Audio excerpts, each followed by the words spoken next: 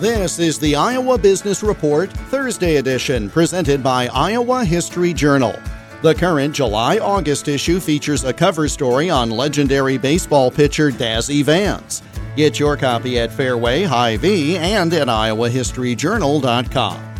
The Regional Partnership for Food Waste Solutions is holding a series of meetings with stakeholders in various communities this month to form partnerships to divert food waste and help create a more efficient economy. Jennifer Trent is a waste reduction specialist with the Iowa Waste Reduction Center. We look at composting, donation. Why aren't more people donating food to food banks and food pantries to feed the communities food insecure?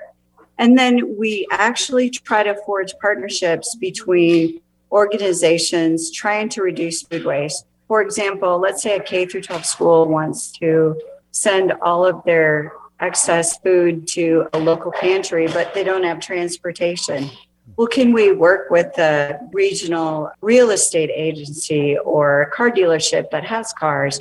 Can they donate time to transport this food for the K through 12 school?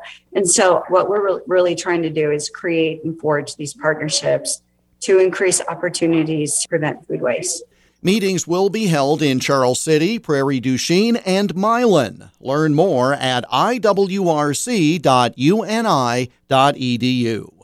More on the topic on the Iowa Business Report this weekend on many of these stations. The Iowa Business Report is presented today by Iowa History Journal, Iowa's only popular magazine devoted exclusively to its fascinating history. More online at iowahistoryjournal.com. I'm Jeff Stein for the Iowa Business Report.